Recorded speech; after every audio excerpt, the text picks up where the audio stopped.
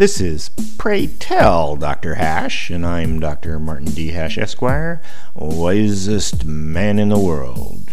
'Cause the competition just ain't that tough. And these are things I wish someone had told me.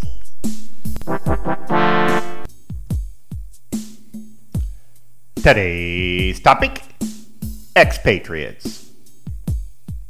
Be very suspicious of Westerners that choose to live in Southeast Asia. The language, food, and chaos are totally alien to our culture, not to mention the living conditions.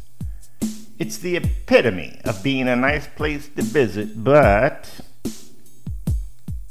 there's very few reasons why Westerners should voluntarily choose exile.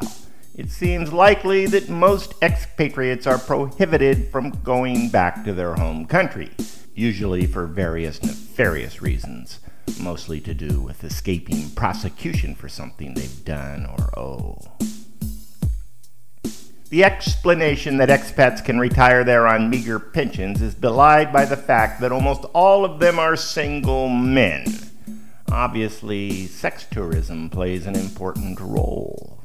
For example, I was walking through an alley in Vietnam lined with nail salons to either side.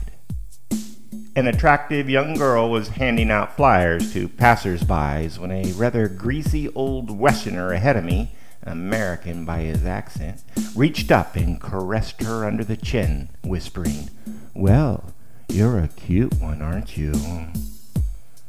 There was no question of the man's intentions, and the girl knew too, leading him inside, presumably to have his nails done. The visceral reaction I felt caused me to physically recoil in revulsion. I just don't like meeting Americans who live somewhere else for no good reason.